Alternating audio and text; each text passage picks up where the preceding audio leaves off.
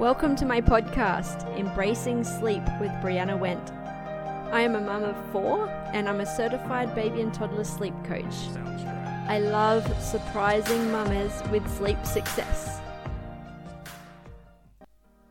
In today's episode, I'll be sharing how I supported a client reach their sleep goals of navigating bedtime with 3 children solo. So when this family came to me, it's a bit of a unique situation because usually I help individual children working on a few sleep issues, but this family came to me and their sleep struggle was navigating bedtime with 3 children, especially when solo. So after having a chat with this mum on the phone and evaluating her completed intake form, which is a part of my onboarding process, I came up with a plan that was going to bring about her goals. So this was navigating bedtime with a 6-year-old, 2.5-year-old, and a 16-month-old. Now, when this client came to me, the parent needed to be in the room with the children, patting them to sleep. And sometimes the children would just end up playing in the room while the parent was in there, and it would take hours, and mum and dad were understandably mentally drained and ready to try anything. So their goal was to have one parent be able to put all 3 children to bed. I made a few adjustments to the naps of the 2.5-year-old and 16-month-old to help set them up for success for the evening. And then I created an evening routine which took mum from getting home from work at 5:15 p.m. to having the children into bed by 7:30 p.m. Part of this was to have 15 minutes of connection time with the children as soon as they got home. That was something that I'd suggested this mum make time for.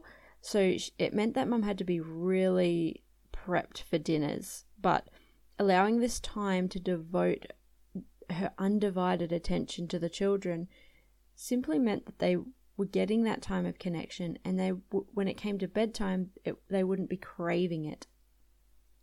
So the 2.5-year-old and 6-year-old were in the same room, so my plan allowed for the older children to choose between reading a book quietly with the youngest, as mum was getting the youngest ready for bed, so they could go in and read a book listen to the book while mum read a book to the youngest, or they can choose an activity while they wait for mum to put the youngest to bed. They could do an activity in a different room, and they got to have the choice whether they waited in another room until mum had put the youngest to bed.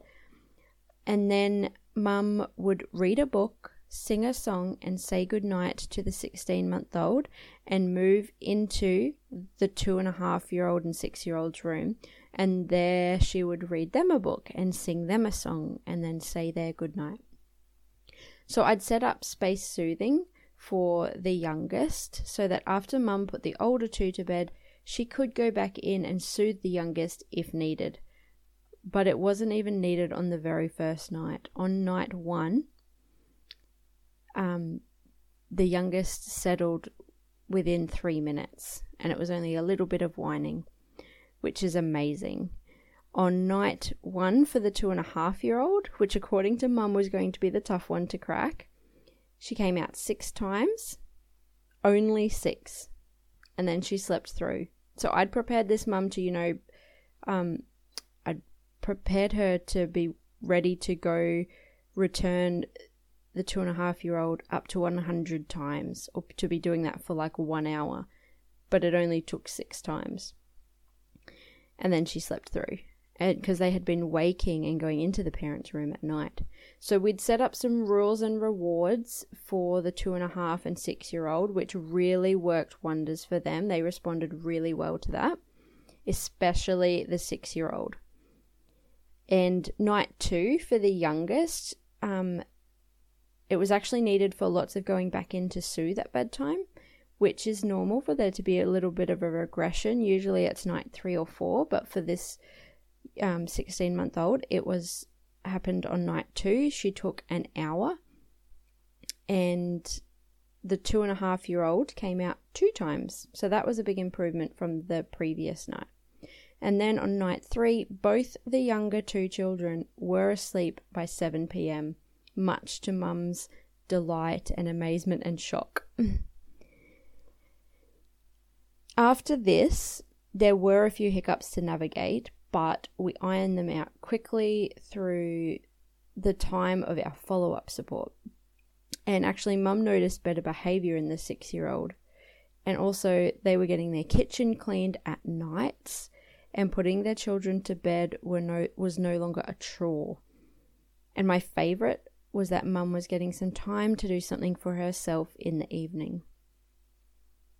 So, my tips for navigating multiple children and bedtimes would differ from family to family, but this is what I did for this family, and this is what I can offer as a little tip to try if you're in this situation of trying to navigate bedtime with multiple children. You can try putting the younger one down first while giving the older child a choice to be a quiet presence and help put the younger one to bed, or they can play quietly in another room while they wait for Mum.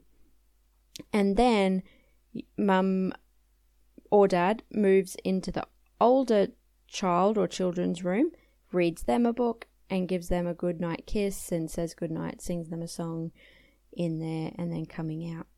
And that is how I would suggest navigating putting two or more children to bed, like navigating bedtime, because it can be very tricky and quite overwhelming. That's natural and normal. So yeah, if you need any support in navigating bedtimes in your household, you can book in a free sleep strategy session with me via my website, lullabyandgoodnight.com.